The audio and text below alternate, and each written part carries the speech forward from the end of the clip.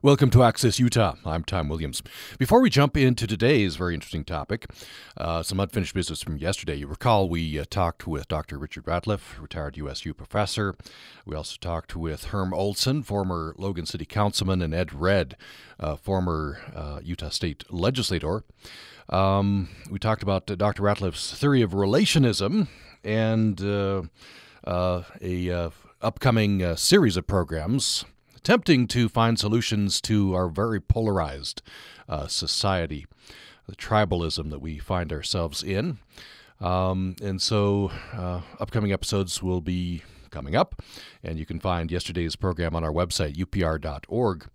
In the meantime, Steve emailed us this very interesting response. We appreciate this, Steve. Steve says, Tom, I know you have an MBA, as do I. When I was in business school in the late 1970s and early 80s, the kind of cooperation you're discussing this morning was the subject of much of the coursework. But it requires an interest by all relevant parties in actually cooperating, which is not the situation in Washington and state capitals. And that is the situation which has put our country into the sharply divided political environment we find ourselves in today. One party, says Steve, and it is principally one party, it is not symmetrical, has no interest in cooperation at all. For example, Dennis Hastert, Tom DeLay, and other Republican speakers of the House excluded Democrats entirely from policymaking, passing legislation only if it has the support of the majority, code for the Republican members of the House. Mitch McConnell governs the Senate in the same way. During the Obama administration, Republicans in both houses voted against any and all legislation proposed by the White House as a matter of obstructionist policy. Right now, legislation is being passed by the Democratic House and sent on to the Senate where it dies. McConnell is proud of his nickname, the Grim Reaper. Starting under the Reagan administration, it's been the policy actually, of the Republican Party to vilify and demonize the opposition. Reagan cabinet member James Watt divided the world into, quote, normal people and Democrats. Newt Gingrich made vilifying Democrats a specialty, and lock her up is still a chant heard regularly at Trump rallies, ad nauseum. So I'm very glad to learn that new insights into how we can better work together are being generated, but it does take two to tango. And that is Steve. Thanks for that, Steve. And we'll use this as a jumping off point for discussion in a future episode in this series.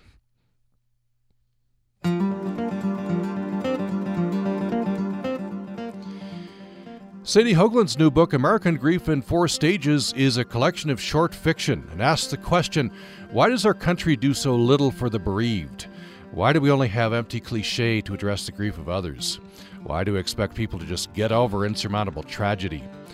The collection imagines trauma as a space in which language fails us and narrative escapes us. These stories play with form and explore the impossibility of elegy and the inability of our culture to communicate grief, sympathy, outside of cliché. Sadie Hoagland has a PhD in fiction from University of Utah, an MA in creative writing and fiction from UC Davis. Her work has appeared or is forthcoming in the Alice Blue Review, South Dakota Review, Sakura Review, Grist Review, and many others. She's a former editor of Quarterly West, currently teaches fiction at University of Louisiana Lafayette. The website is sadiehoagland.com. Sadie Hoagland, welcome to the program. Thank you, Tom. It's glad to be here. Well, I'm glad to have you on the program. Very interesting new collection. I've been enjoying reading the book. Should mention you're a Utah native, Salt Lake City native? Yes, I am. I grew up in Holiday. In Holiday, all right. And then off to college elsewhere and back to University of Utah for your PhD, now in Louisiana. I'm curious. Is there culture shock living in Louisiana? There has been a lot of culture shock. It's very different in pretty much every possible way, both climate and culture, and this is a very festive culture. They say laissez les bons temps rouler, which means let the good times roll. It's sort of they don't work on Friday afternoons, which is very different than sort of the shoulder to the grind industry model of Utah. That sounds like maybe I ought to move out to Louisiana. That sounds attractive. Yeah, you should come down for Mardi Gras. Yeah, very good.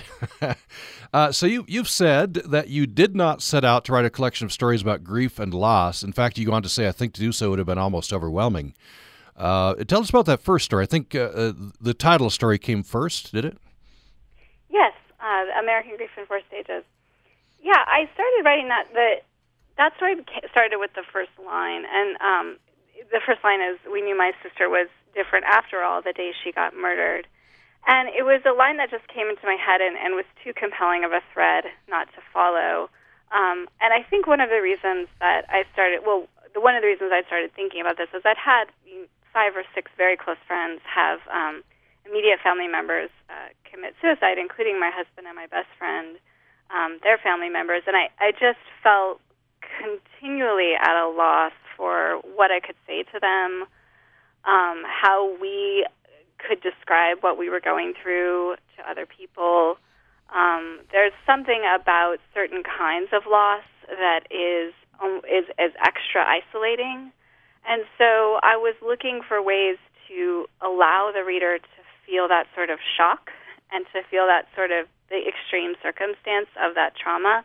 And so that line for me was something that had that effect. And so it was a way into the story for me.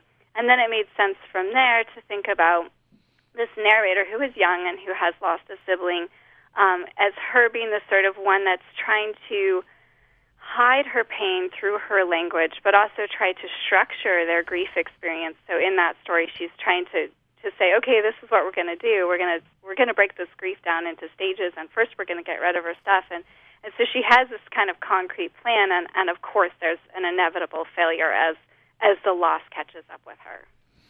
And she has trouble articulating the loss. In fact, there's a family rule, I think, we don't talk about the dead sister. And I mean, that's typical, right? It's very difficult to articulate loss that deep. Yes, I think really it is. And I don't think our culture encourages people to try. I think our culture encourages people to move on and to grieve privately. And so it's been interesting since this book came out in November. I have had a lot of conversations with people who have been hungry for the opportunity to talk about their grief and their experience and feel that there isn't much opportunity to do so. And yet, you're right, in that story, she says, okay, one of the rules is we're not going to talk about the sister that's dead. And I think that what's interesting in that story is that she's kind of stating it out loud and making it a thing, but that's actually kind of an unwritten rule, I think, in a lot of people's coping with grief, is they decide that silence is the way to go, that talking is too painful. But for some people, talking seems to be a really necessary part of the healing process. This is American Grief in 4 Acts, the title of that story, that's the title of the collection. And you made reference to this. I wonder if you could expand on this. Our culture, American culture, I guess we have the funeral and then we're expected to move on. What is it about American culture, do you think? I think there's something in our story, our cultural history of resilience, that we are a people that sees ourselves as, we go through these things and we move on. That's certainly how we encourage, war veterans to act when they come home. And it's also how we expect people to move on from tragedy. We don't have a place for them to express it, and we police grief. Every culture polices grief, I should say, but we police it in a particularly negative way. So whereas other cultures will have things for the bereaved to do that are acceptable, such as Hindu culture will dictate that the bereaved wear white for 14 days and bathe twice daily and eat vegetarian meals. We police it in a negative way by just saying what not to do. So, don't make a big show of it. You have to go back to work. And there isn't, beyond, a certain period of casserole delivery and, of course, the funeral, there isn't a lot of resources for someone that's struggling that way. And I think that part of it is just the tradition of our culture. And I should say this is a very Anglo-Saxon point of view. Of course, we live in a very multicultural country, and I'm in the home of jazz funerals, which is another expression of grief that's quite different. But in terms of the Anglo-Saxon suburban culture I grew up in, that's the silence that was encouraged. Tell me about jazz funerals. Do you think that's a little more healthy? I don't know, handle things in Louisiana. Yeah, so jazz funerals involve second lining, which is a sort of celebration through the streets of music played and a parade and festive feel, celebrating the life of the person.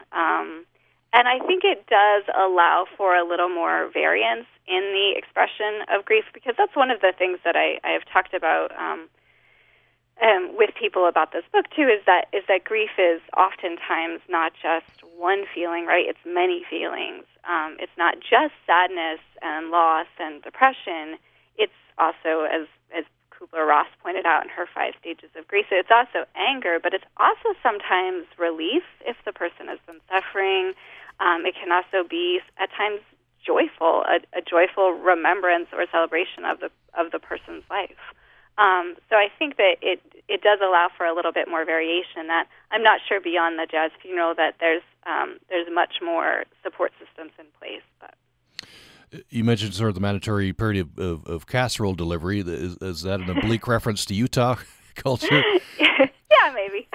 And I wonder what you would say. Are there variants in Utah culture and related to to grief and to grieving and the as opposed to American culture? Or do you think it's fairly similar? I think it's fairly similar. I do think perhaps that Utah is a little bit on the extreme in terms of the reserved and private nature of the culture. I also think that people are very afraid to show their weaknesses. And when I was writing this book, Utah had the 6th highest suicide rate in the nation. So and suicide is a topic in this book. So I think that part of it is clearly showing a lack of resources for people suffering and people with mental illness. And that would have to be the bereaved as well, I would think. You've said, this is depicted in stories as well, and you've articulated elsewhere, grief is not just one feeling. Many stages and manifestations. It could be, very complicated. And you go on to say in this interview, ambivalence, feeling the opposite emotions at once, gets a bad name in our culture. Our culture tends to resist that, you say. I do. I think it confuses people because I think we often have those feelings like, oh, I'm both excited about something and I'm dreading something. Or I both love being a mother and I find it very difficult to be a mother and can't stand it sometimes. And I think we're afraid to express that ambivalence because what we're afraid people will hear is that, oh, you don't want to do that, or you don't love your children, or that they'll take it into some extreme place when what you mean is actually just that you have very complicated feelings about something. And I think we're afraid of people misunderstanding us if we don't just express one sort of simple, singular emotion. And so I think it does get a bad name in our culture. And then I think it makes it harder because people that are feeling that ambivalence don't have necessarily a way to express it or feel the freedom to express it. You mentioned suicide. Unfortunately, in a kind of extended family, you've experienced a lot of suicide. And, boy, it just happens a lot. And that complicates the grieving process. It does. And I think because it's so wrapped up in guilt and anger and regret and if only I could have, or what if this had happened, or why did this happen, it's an incredibly complicated grief. And it's one of the things that this book is one of the reasons I wrote this book, because as a writer I wanted to think about these kinds of events where our habit and sort of my belief as a writer is, and the reason I write fiction is that we as a culture and this is kind of, I think, global even as a species, we have a tendency to use story to learn from each other, to express our experiences, but also to understand our experiences. And so we'll kind of tell the story of our lives, or we'll use micro-narratives about our identity. So we kind of all have our own origin myth about why we are who we are, or why we do what we do. And I think that it's really important in those instances of continuation of narrative to have that logic, and that helps inform our identity and our place in our community. But there are certain events that don't conform to logic. They just don't. Like, when someone commits suicide, there is no story that makes that make sense, or rather the story is mental illness, and that's not legible to a well mind. So it's very hard, I think, for people to find a way through that and over that.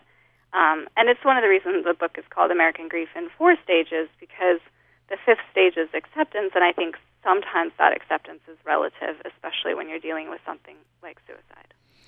And so you illustrate, you use this, right, the broken narrative, use this in some of these stories in very interesting ways. I wonder if you could, I don't know, maybe pick one of the stories and tell us about that. Sure. So I'll talk about Warning Signs, which is the story of a narrator whose brother has committed suicide. And she is trying to figure out why. And so she's breaking her story into sort of theories. And so she's kind of trying to organize her narrative and go about her grieving process through trying to figure out why. And so she talks about, her first stage of trying to go to the bar with some local people and talk about, why suicide might be on the rise, and kind of come up with these different theories. And then she lands finally on this theory that perhaps it was the cliches that he was using that should have told her that something was wrong with him. So it's called Warning Sign because she feels as if they all failed to see a warning sign, and so she's trying to figure out what it is. But then she ends up using that language to sort of call back to her brother and say, please don't leave me out in the cold, is the cliche she uses. By the way, is there a short passage that you'd like to read? If you have one immediately, we could do that now, or we could do it after the break, give you a little time. Sure. Any story in particular? No, just anyone that you would like to pick, yeah. Okay.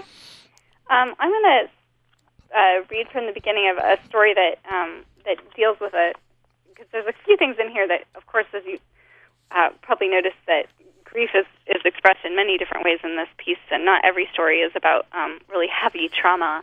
A couple of the stories kind of think about loss in historical America, and this particular story takes place not long after the Salem witch trials in Massachusetts. And so it's called Dementia 1692, and I'll just read the very beginning of it. We heard my mother scream just before daylight. The house was bathed in a blue pre-sunlight, and the color was the very sound of her wails. She had been trying to sit up with my younger sister, but had fallen asleep, and when she woke, my sister was cold. Her mouth opened just a little, even the red of the rash gone white. It was a year before that my sister and I had cracked open an egg on the scalloped side of a hand mirror. I cupped its 2 halves in my hands, pouring the yolk from one half shell to the other so that the white would drip heavily onto the glass. She held the pewter handle of the mirror and swirled the egg like batter on a griddle, the way Tituba had taught us to do if we wanted to see our future. Who will love us? We whispered to the glass, and I crossed my fingers behind my back that in the eggy mirror would appear the face of John Tucker, the blacksmith's son. We waited, watching heads together, and I could feel my sister's breath on my arm. I saw our twisted mouths in the mirror, and I giggled, but just then Beth gasped and dropped the mirror, letting it fall where it landed, face down, but did not crack. Skull, she palmed her cheeks. I saw a skull.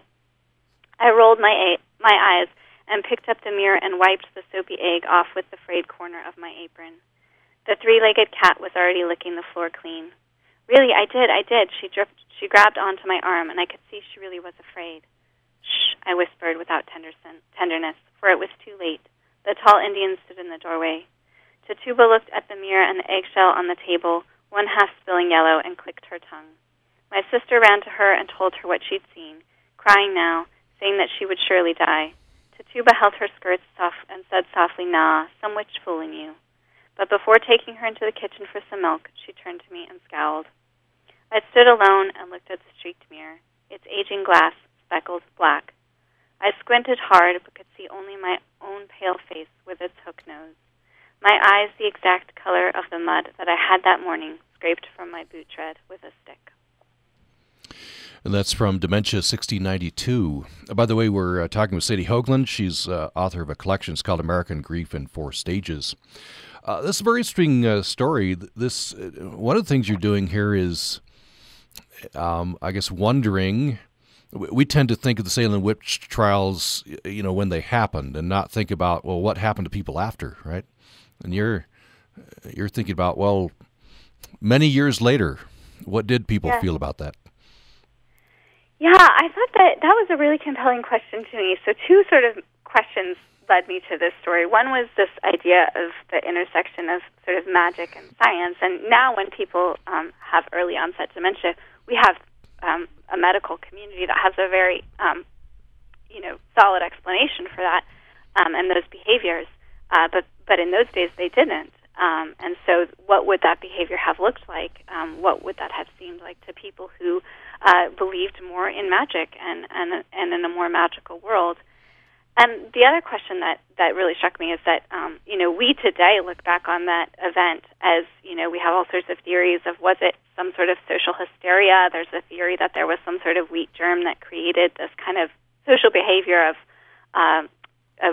children and women freaking out and thinking that they were cursed, and then this sort of witch hunting behavior of finding lone women usually and sort of punishing them. And so it was this very intense short period of time, however, the witch trials, and so people did outlive them. And this story I did an immense amount of research on and read a lot about those times, and was very compelled with this idea of people would have had ideas 20 years later as to what happened, and it's too bad we don't have an insight into what that is. And so I was sort of imagining these characters. The narrator is a young girl in the Salem witch trials, and her mother and her survive them. And 20 years later, her mother has early onset Alzheimer's and explains it as if the witches are punishing her for her own complicity during the witch trials. And the narrator is trying to sort of come to grips with her own fear that she's had for her whole life, that she actually might be a witch. The other thing you're doing here is thinking about. I mean, we have explanations now for dementia. We can wrap this in language of science. They didn't have that at that point. No, they didn't, and they all came up with different ideas about what things were, and I think this is something Margaret Atwood, the writer, talks about being really interested in as well. I think it's something that, even as far as we see Shakespeare's The Tempest, we're all thinking about what role magic has. And when science was not what it is today, magic had a large role in society's kind of explanations for things, and understanding of things. So if you couldn't find your way home, in that time, it probably seemed more likely to you that some sort of magic or curse had happened rather than that something was wrong with your brain. You said you did a lot of research for this. What stood out to you? It must have been interesting research. It was. Tituba, the character I just mentioned, is a real character who suffered in the witch trials. She was from Barbados and living in Salem, and was an advocate for white magic, and of course then was hung eventually. But there was really one figure, Cotton Mather's, who is a figure in American literature. He's often anthologized as part of our sort of American letters because he wrote extensively. But he also wrote a pamphlet on the identification of witches. And he was a very persuasive figure and was able to really, frighten people about witches and, had all these techniques for identifying possible witches. And the sort of, and we know this from history over and over again, but the sort of damage that one particularly articulate and powerful person can do, he was a preacher, it is sort of, it's terrifying. Well, I'm flashing on Monty Python as I would identifying the witch. Does she weigh the same as as what is it, wood? But what did Cotton Mather say? How do you identify a witch? Well, one of the references made to in the story is sort of a third nipple on the body. He calls it a preternatural teat. That's in a way. Of course, there were all the ways that you probably have heard of that they would identify, which is that, if the person was innocent, they would die. Like, a witch can, float in water even with stones on her feet, and then, she wasn't a witch because she died, but those kinds of tests that they would do where the innocent would, had the person been a witch, they would have survived fire or drowning, but then they learn afterwards that the person's name is cleared, but of course much too late for the person. Of course, we look on this, it's ridiculous to us. I suppose there are things in our culture that would seem ridiculous to maybe a future society. I think so. I think that probably is definitely true. I'm trying to think of anything. I don't know that I can think of anything off the bat, but it may not be apparent to us, right? It probably was not apparent to them. I wonder, before we go to break, dementia is featured in this story, and that's a particularly complicating factor, grieving, sort of pre-grieving, the person's lost while still there. It really is, and the narrator in the story eventually, she goes blind as well, and feels herself as sort of already at a distance from society in a cognizant way, and with her mother's loss, she also finds comfort in thinking of it as sort of the Tituba's revenge, is what she calls it. When we're not using magic, as we tend not to these days, it is a very complicated grief because, as you probably know, there's a lot of symptoms that accompany dementia. Some of them are quite drastic personality changes, so not just loss of memory, but people can become quite cruel, and that can be particularly damaging because it's not just the loss of the person, they're still there, but it is the loss of the person because they are a different person and cannot necessarily recognize you. It can be devastating. Well, let's take a break. We were talking with Sadie Hoagland. She's a Utah native and got her PhD from University of Utah. She's now teaching at University of Louisiana at Lafayette. And her new collection of stories is called American Grief in 4 Stages. Her website is sadiehoagland.com. We'll have more following this break. Thanks, Tom. Programming on Utah Public Radio is made possible in part by our members and Salt Lake City Weekly, a Utah news source since 1984, covering news, politics, music, and more in Salt Lake City and beyond. Available weekly at 1,800 locations across the Wasatch Front or online at cityweekly.net. What does Utah Public Radio mean to you? You can answer that question by entering the annual UPR Art Mug Contest. We want to see your most creative interpretations and appreciations of UPR, our programming, or our station's home here in Utah. From now until Valentine's Day, we'll be accepting submissions, and then you'll all get to vote on your favorite design. The winner will be printed on this year's Spring Pledge Drive mug. For more details, go to upr.org, and to submit, just send your designs to me, katie.swain@usu.edu. This is Debbie Andrew at Utah Public Radio. As you know, we are supported by members like you and our underwriters like Cafe Ibis, Import Auto, and Campbell Scientific. Without this support, we wouldn't be able to offer the educational and interesting programs that you love to listen to. Remember, you can become one of our UPR supporters by emailing debbie.andrew@usu.edu or going to upr.org and making a donation.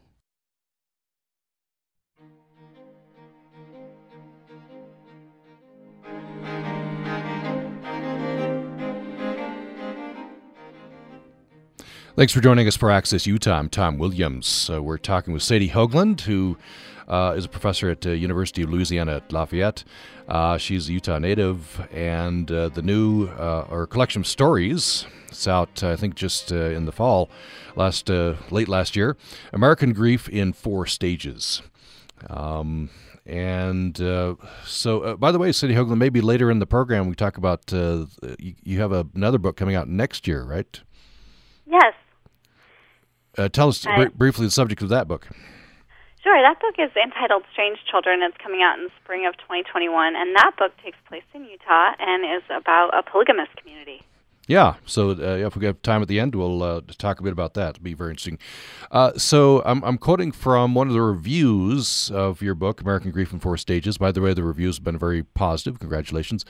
Let's see. Its reviewer says, this is indicative of the world Hoagland presents in these stories, one easily recognizable as our own, yet slightly bizarre.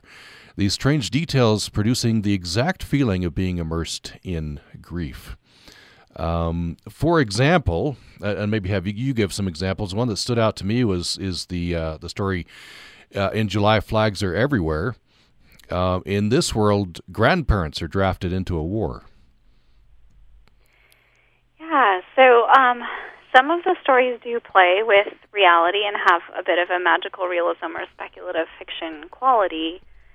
And I can talk about that story specifically in a minute, but first I'll say that I think the reason that I did that was it was important for me to have a little bit of distance between our world and the world of these stories at times, because they are heavy, and I sort of almost wanted, I think, a protection or a layer between the reader and the story, the world of the story. So having them be slightly different, I think, was almost like an amulet in that sense for me.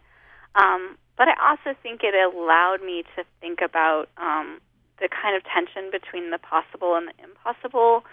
So in July, Flags Are Everywhere, it seems like, impossible. We would never send grandparents to war, and they would never all die at once. And yet there are things that happen. My grandparents, 3 of the 4 of them died within 11 months, which is incredibly bad luck.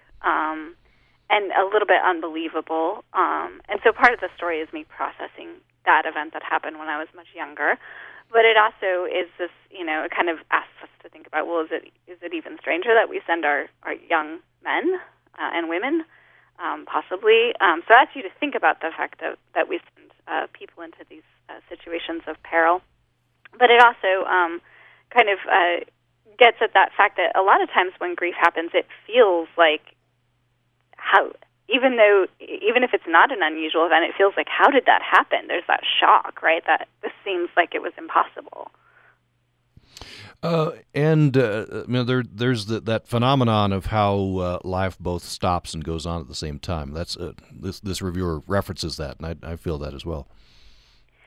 Yeah, I think people talk about that that time passes very strangely after these kinds of events. And that while you have, you have this feeling that, your life has altered forever by this one event, or someone close to you dies, and that creates both a before and an after, right? Before and an after that event, it's this hallmark in your life. And yet, at the same time, in the moment, you have to just get up and you have to shower. If you have children, you have to take care of your children, and you have to eat. So you have this impetus to kind of keep living and keep going on, and in our culture to even just keep working and things like that. And that's very bizarre feeling for people that are going through it. Remembering, of course, is healing, but it's complicated, right? And that's one of the themes of the book. Grief and trauma are complicated. Complicated, in fact, in part by our culture. Remembering could be healing, but it's how we remember, and that's bound up in the narrative, which can change over time or be complicated by how someone died. Definitely. I think that, of course, with more complicated grievings, there's the feelings of, if someone committed suicide, there's definitely anger at that person and guilt, and that's complicated. But I think, too, even when we're just sort of grieving a person, there can be a tendency to want to remember just the sort of wonderful things about them and never remember the fights that you had or the things that weren't perfect about them. And that can be difficult, too, because those things are there and they're part of that person. But it can almost make it harder because if you idealize the person, the loss becomes that much bigger, right? Yeah, definitely. You wrote a piece that was very interesting, nonfiction piece, giving advice on how to write about grief, which I found very interesting. And one piece of advice you said was, you have to have a certain amount of courage. You can start easy, you can start at the edges, but eventually you're going to have to face the central, central hard things. Yeah, I think this probably comes a lot from my work as a professor in creative writing too, is that in a lot of when anybody's writing anything, a lot of times I see drafts of work all the time, and they'll see that usually the part of the story or the essay that is the most kind of messy and maybe needs the most revision is also the point where the writer is really at the depths of both their sort of emotional limit and their sort of their writing ability, and they're in deep water and they're treading, and you can tell. And that's when my job as a mentor and teacher is to try to help them navigate through that, and so that they can kind of more smoothly enter into that sort of Noy Holland, who's a fabulous writer, likes to call it sort of the troubled heart of the piece. And I think that's absolutely true when you're writing about grief, is that I think a lot of people are tempted, and I've read a lot of pieces like this, are tempted to just write about how wonderful a person was, or they want to just they want to eulogize and kind of celebrate the person, which is a wonderful impetus and should not be silenced in any way. But I think if you truly want to do the life justice and the person justice, and also to write, if you're writing to heal, you have to eventually get into some of the things that are more difficult, some of the experiences that are harder to write about. And it doesn't necessarily have to be for a public audience, but I think if you want to get into that, your life experience with the person, I think you'll do yourself and your writing the most justice by facing those challenges. You talked in this piece about how fiction can help people get places they hadn't been able to get with nonfiction. And you made a reference to a friend with an ill sibling, written about her sibling's illness in nonfiction for years, but it was a fiction piece that helped to get at some of the resentments about caregiving. That in itself is, we tend to want to hold up caregivers as noble, and I think for the most part they are, but there can be some resentments, I'm sure. Yeah, and I think that's one of the burdens of being a caretaker, is that we of course think, and they are, you're right, they're noble and heroic, and they're doing incredible deeds of self-sacrifice and giving generously of themselves and their time. And usually if they're doing it for a loved one, of course they would do it and don't mind at all. But that's not to say there aren't moments when it isn't very, very difficult and very, very frustrating, because that's a loss for the person too. As all of us know, that if caregiving anybody, even a parent to a child, is like when you're spending that much time taking care of someone else, you are not taking as much time for yourself, and you're giving up things. And of course there's going to be moments of fatigue and stress and moments where you wish you had a day off, right? And I think that particularly when it comes to death and hospice and caretaking, in that case it was a mentally ill neurodivergent sibling that needed assistance full time. In that case, of course, it's going to be unspoken that this is difficult. It's hard to talk about how difficult that is. And so when a story reveals that, it can create some tension. Why do you think that is? I have some theories of my own, but why do you think that is? It's difficult to talk about how hard it is. I think that we like the story of the noble hero that, it's that resilience thing again, that just does their job and sort of stoically and can, is tireless and can continue on and has to be the strong one. It's another sort of because someone else is suffering. And there's that feeling, too, of, this person is suffering so much more than I am. Why would I complain? I am so lucky. I'm the one up on 2 feet who's healthy. And so I think there's that survivor guilt, too, right, that gets complicated in that as well. Is there another passage that you could read for us, for one of the stories? Sure. will read the beginning of I'll read the very beginning of the book. Okay. Caviar Presentations of Heartbreaking News. It was my birthday when I found out that all the birds were electric. Well, almost all of them. Sparrows, kestrels, wrens, ravens, and so on. Little feathered drones. They had no nests and flew on AAA batteries until they sputtered out and dropped dead like real birds falling out of the sky. I don't know what they did after they dropped because my mother didn't know. It was my birthday, and my mother told me about the birds in my hometown in the same inappropriate way she delivered all matters of life and death, casually, standing across the kitchen island from me with one hand on the back of her hip and the other hand waving a sauce-covered spoon. This is how she told me the neighbor, Mr. Blue, had died, and also how she told me she had cancer. This was her worst habit, this Cavalier presentation of heartbreaking revisions of our world. She hadn't always done it, but developed it after my oldest brother came out of the closet. She told me about him like this, the sauce backing the counter. She told me what I already knew, and I nodded, and she continued talking as if nothing had been revealed, as if everyone always knew everything. And for this, I blame my brother for telling her not only last, but 2 years after he told the rest of us. But that's his business. On my birthday, my mother had been talking about my father's retirement, what a smash it was, talking over a warm basil steam, when she saw me looking out the sink window behind her at a little bird, a wrenish bird. I know little of bird identification. I know generally which are supposed to be small and which big, and I'm confident I could spot a bald eagle from a mile away, but I'd never seen one in person before. It was my father's retirement, and then she saw me watching a bird, and it was, oh, would you look at that? We get such a variety of birds in the backyard now that they've gone electric. Who would have thought? I'm even beginning to think they sing more beautiful than the old ones. A little more bluesy. That is from Cavalier Presentations of Heartbreaking News. That's the first story in American Grief in Four Stages. Sadie Hoagland is the author. The line struck me that the mother is delivering this news, as she always delivers such news, casually.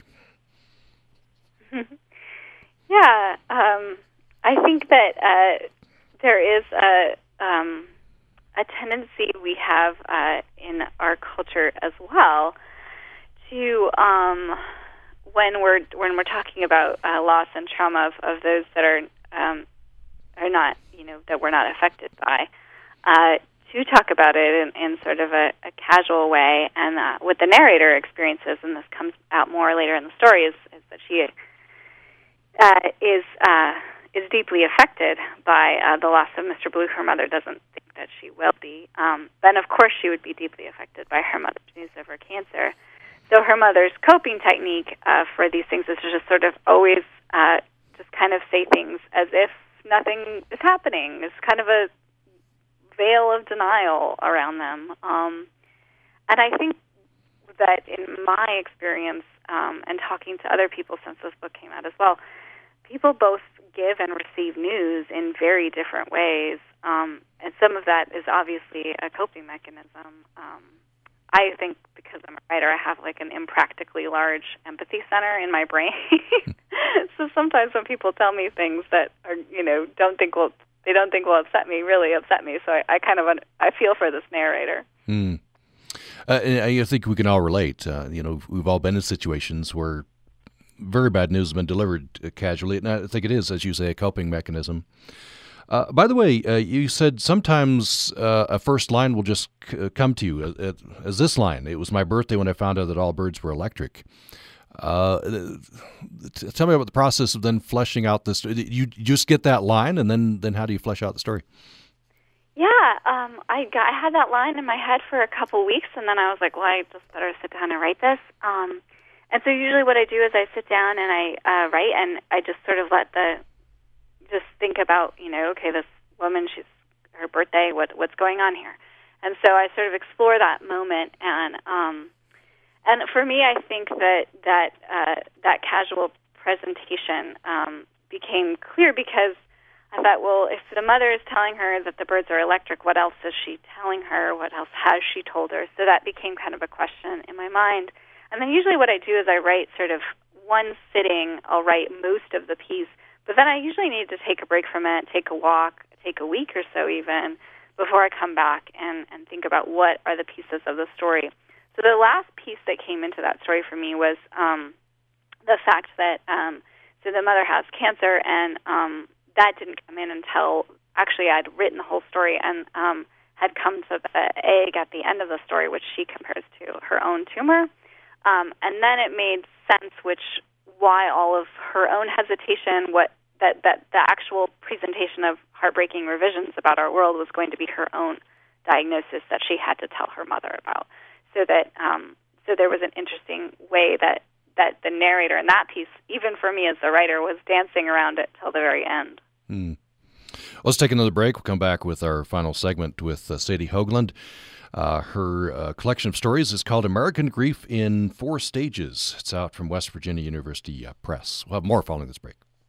Year of the Woman programming is made possible by our members and Cache Valley Chamber of Commerce, offering educational information and answering questions about starting and owning a business in Cache Valley. Information at cachechamber.com. Utah Public Radio has partnered with the Tribal and Rural Opioid Initiative to bring you Debunked, the podcast that debunks myths about harm reduction and addiction while bringing you the most up-to-date, evidence-based information regarding the opioid crisis.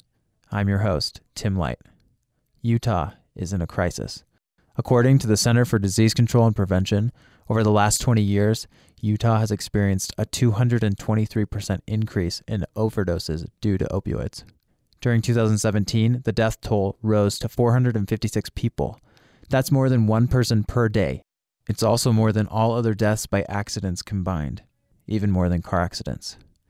It's time to further and expand the conversation about harm reduction and the opioid crisis here in Utah.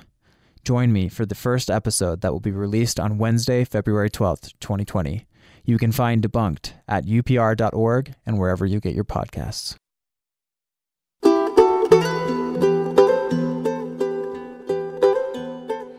Thanks for listening to Access Utah. I'm Tom Williams. We reached our last segment, about 6 minutes or so in this brief last segment with Sadie Hoagland. She's a Utah resident, now is in Louisiana. She teaches at University of Louisiana at Lafayette. Her collection of stories is called American Grief in 4 Stages. So Sadie Hoagland, I'd like to briefly talk about the upcoming book. If that's okay. Last thing you'd like to say about American Grief in 4 Stages? It's been a great experience to talk to readers and to hear what people have to say. So I hope that your audience engages in that conversation as well. And that's a very important conversation. So American Grief in 4 Stages is out. By the way, SadieHoagland.com is the website. So tell us the name of the book. Strange Children, the name of the book, right? Yes. Yeah, so it is a book that it's a strange book, appropriately with the title, because it has 8 narrators, which is a lot, but they're all first-person narration except for one, and they're all telling the story. They're all younger narrators as well, and they're all telling the story of their own place in this polygamous community and their own sort of vision of this community. And they're thinking about they're living in a tradition of revelation and testimony of sort of, if I say this, it is true. And yet, with the multiple points of view, you can see that all of their truths don't necessarily line up. That's the structure of the book. The plot of the book is that 2 of the teenagers fall in love and consummate that love. And as a result, the young man is exiled from polygamous community, which we know is a phenomenon that happens in those communities. And so he's exiled, and she is married off to his father. And he then goes on to commit, sort of almost accidentally, and I'm very much thinking of him not just as a predator, which he'll become in the book, but as a victim too of his own circumstances. He commits a murder. And that crime sort of reverberates back to the community, and the community is already facing sort of internal conflicts in the adult structure, and then this external pressure creates even more of a pressure on the community to disintegrate, really. And so it tells that story, and the narrators go through that sort of process. of watching a world crumble. Yeah, very interesting. We only have about a minute for this. You wrote an interesting piece, and you can click to this on your website, sadiehoagland.com. You say when you tell people your novel's about isolated polygamous community, they say, "Did you grow up in a polygamous community?" And then then that launches you into thoughts. And this piece is all about an outsider writing about an insider community. Yes, and that's definitely a challenge, because while this is a fictional community, completely fictional, it definitely has parallels in communities that are real, right, and that exist in reality. So that made me, it gave me a lot of pause. It made me think a lot about how I wanted to represent these people, particularly because I felt that they deserved my deepest sense of empathy, in the sense that I didn't want to just fetishize them or think about, put a judgment on what polygamous is that is my judgment, and to really kind of do research and find out what they would tell me about their communities. So it led me to lots of really interesting conversations with people who had grown up in those communities, and lots of interesting reading. And I really felt that it is important to realize that, we all have our opinions about something because we grew up a certain way, but had we grown up in that community, we likely would not feel that way, right? So I think it's important to remember that it's all relative, and it was a wonderful experience learning about things. It was difficult too, though. There's a lot of darkness and abuse and systemic problems that you all probably know about from the news. Yeah, certainly true. Well, look forward. That's coming out next year? Yeah, 2021. Okay. American Grief in 4 Stages. The story collection is out now, and the website is sadiehoagland.com. Sadie Hoagland teaches at University of Louisiana, Lafayette. Utah resident, got her PhD at the University of Utah. Sadie Hoagland, it's been a pleasure. Thank you so much. Thank you so much, Tom. I've really enjoyed talking. As have I. Hope you'll join us on Monday. We're going to talk with USU Assistant Professor of Communication Studies, Jason Gilmore. He'll be giving us reports from Iowa this week. He's going to be attending a Trump rally and some events by presidential candidates. And then on Monday, on the Iowa caucuses, he'll be in studio back here in Utah with me to talk about all of this. That's our program on Monday. Hope you'll join us then. Thanks for listening today. Hi, I'm Steve Williams, host of Jazz Time here on Utah Public Radio. I hope you'll join me Sunday evenings for a journey through the world of jazz music, from ragtime to bop, from Havana to Logan, Utah. Tune in for a bit of history, commentary, the occasional interview, and of course, all that jazz. Jazz Time, Sunday evenings at 6 o'clock on Utah Public Radio.